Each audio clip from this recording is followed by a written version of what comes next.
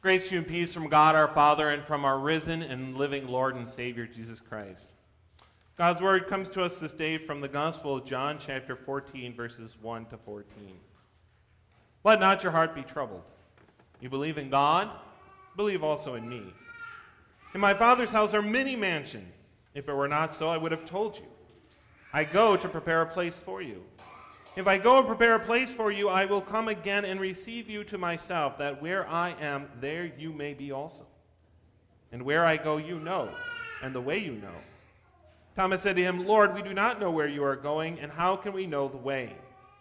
Jesus said to him, I am the way, the truth, and the life. No one comes to the Father except through me. If you had known me, you would have known my Father also, and from now on you know him and have seen him.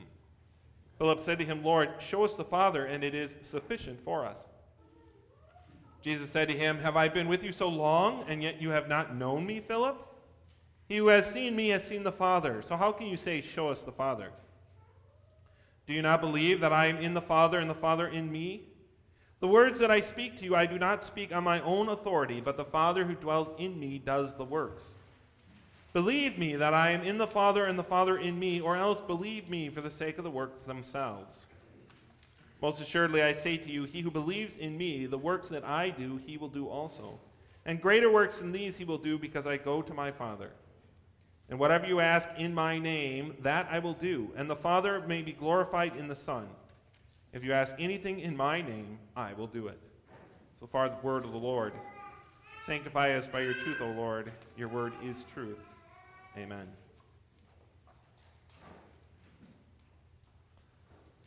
What's worrying you this morning? What's troubling you? What's weighing on your minds? I woke up in the middle of the night a couple days ago because I was thinking of everything that I have to get done before the end of the school year.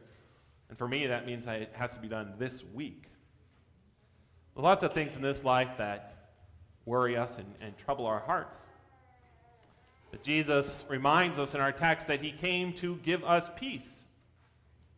He is the King of peace, and the angels proclaimed on Christmas morning, peace on earth, right? The peace that Jesus came to bring us is for sure the peace of the forgiveness of sins, the peace with the Father, the peace that we are forgiven before God. It's certainly that peace. But he also came to give us peace even on this earth. Peace that comes not from a life that is free from trouble, but peace that comes because even in trouble, we know the power and the promises of God, that he is with us. John 16:33 reminds us, in the world you will have trouble, but be of good cheer. I have overcome the world. And Jesus reminds us in our text, let not your hearts be troubled. Instead, trust, believe in me. We have seen throughout Epiphany and Lent and Easter, we have seen the power of God manifested in the walking on water, in the raising of the dead, in the healing of the lepers, especially on Easter morning when he himself came back, rose from the dead. And we have heard his promises, especially last week when we heard his promise that he is our good shepherd. As we heard in the children's sermon, these two things combine to do something really wonderful for us. An explosion of God's grace which gives us peace in all circumstances in this life. What do you think might have been weighing on the hearts of the disciples? What might have been troubling them that Jesus begins this chapter, let not your hearts be troubled? When we look back in chapter 13 and look ahead to what is coming in the Gospel of John, we realize there are many things that could easily have been weighing on the hearts of the disciples. One of them, no doubt, was the fact that Jesus had just told them, one of you will betray me. The disciples' reaction to those words from Jesus shows that they were a little worried. They all protested, not me, not me. But such protestations often reveal an insecurity underneath. that they may have been afraid that it might be them. The fear of failure, the fear of not being enough, the fear that we won't fit in, the fear that we might fail as a spouse or as a parent is certainly a great source of anxiety and worry often in our life. And we have good reason to fear failure, don't we? Especially when it comes to God's kingdom. Jesus tells the parable of the three men that are each given talents, and two of them go out and use their talents and double and triple them, creating more talents, bringing more people into the kingdom of God. But there's the one man who goes and buries his talent. When we think of that parable, how many of us feel like the first two, and how many of us feel like that third one? How many of us feel like we have used our talents to bring God's kingdom to other people and help to establish God's kingdom on this earth? Jesus reminds us that the tree that does not bear fruit will be cut down. How many of us feel like we are bearing fruit for God? How many of us can point to things in our life that say, see here, I have done this good thing for Jesus? There's certainly reason for us to be afraid that we're not good enough for God's kingdom. But Jesus reassures us in our text, let not your heart be troubled. I go to prepare a place for you. Verse 2 tells us, in my Father's house there are many mansions. Sometimes that's translated, in my Father's mansion there are many rooms. But the meaning, whichever word you use to translate it, the meaning that Jesus wants to convey is that in the place where my Father dwells, that is heaven, right? There is a place where you may remain. When Jesus says, I prepare a place for you, he uses a Greek word that implies long-lasting, you may remain. It's actually the root is the same as the word to remain. It's not just to stay a night. It's not just a place to stay for a little while on a vacation or something. It's a place where you can remain. Jesus promises that despite our failure and our sin, there is a place where we do belong because he has made it for us. He is going to make sure that there is a place for us. He is going to the cross to die to make sure that there is a place for us. We don't have to worry about being good enough. We don't have to worry about belonging. Jesus died so that we might belong to him and that we might remain with him. Jesus' power plus Jesus' promise.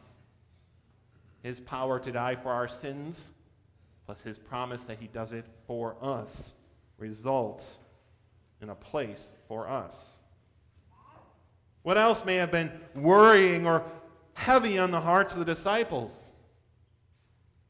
Their own sin and guilt may have been part of it. If it wasn't at this moment, certainly it would be very soon. Peter would deny the Lord. The others would run away. Not one of them would try to help Jesus. They would all stand back and just let it happen.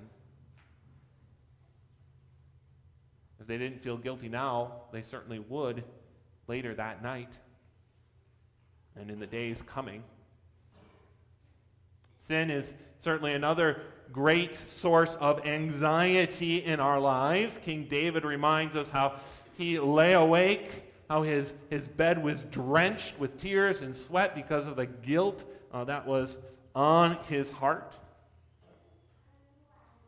Our response to our own guilt, our own sin, is often to promise ourselves and others that we'll never do it again. But that doesn't really alleviate the guilt, and what's worse, it doesn't really solve the problem because we do often fail and do it again.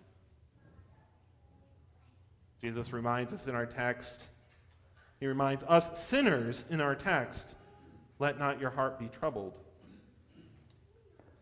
I prepare a place for you. The word prepare there does not emphasize a long period of waiting that Jesus needs to get things ready.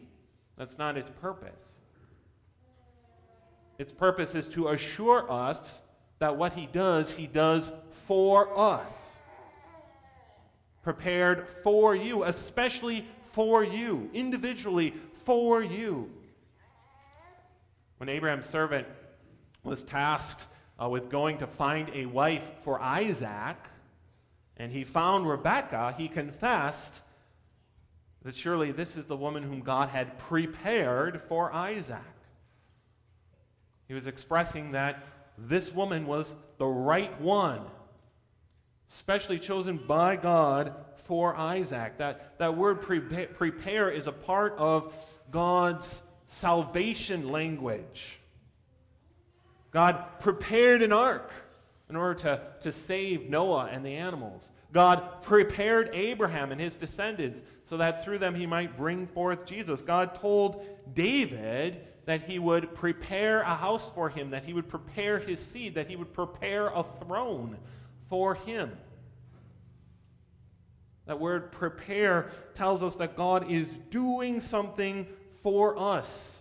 In the fullness of time, God sent forth his Son.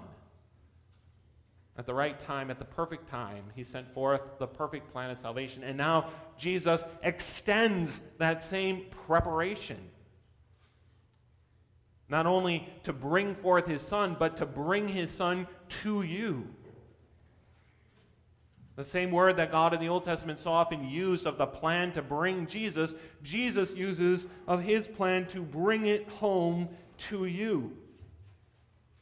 We heard last week in our Psalm 23, verse 5, you prepare a table before me in the presence of mine enemies.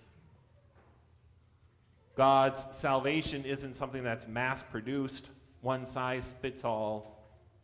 It's something that he prepares for you individually to bring to you and into your life the promise of the forgiveness of sins and all the benefits that come with it. Jesus' power plus his promise, I will prepare for you, results in his grace in our life.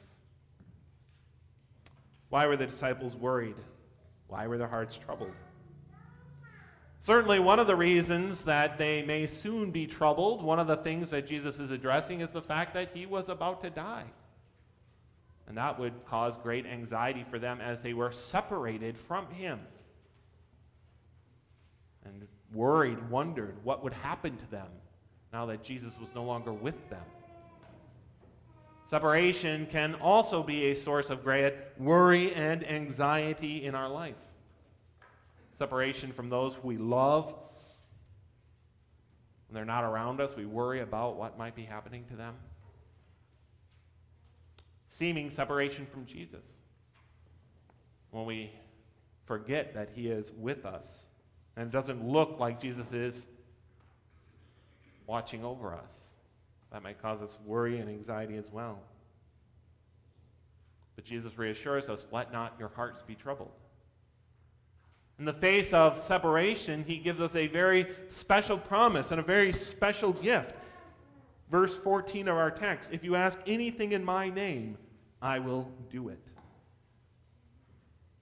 In the face of separation, whether it's separation from one another or whether it's seeming separation from him, of course we're not separated from him, but it often feels like it.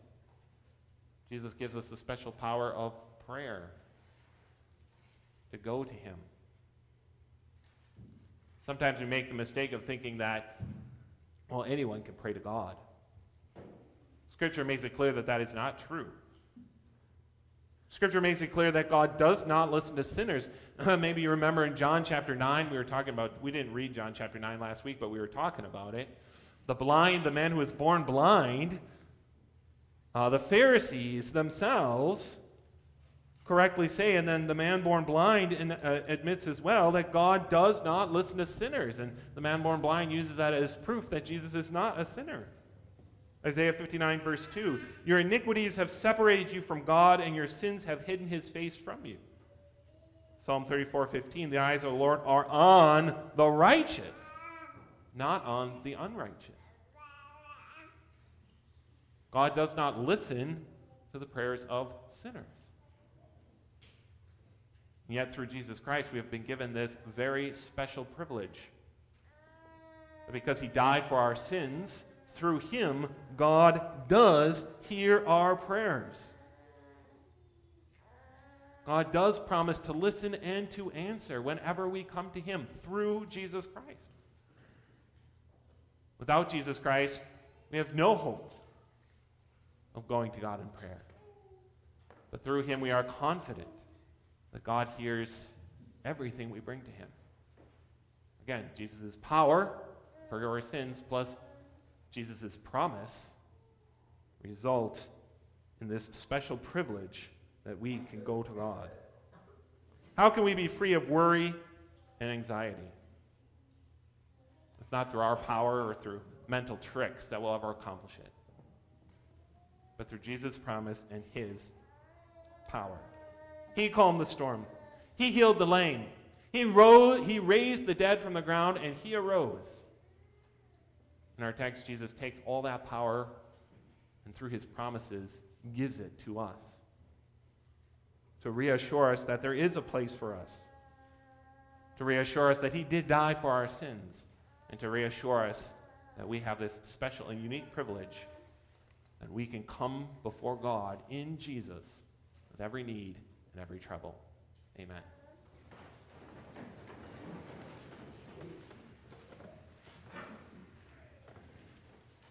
The peace of God that surpasses all understanding shall keep your hearts and minds in Christ Jesus.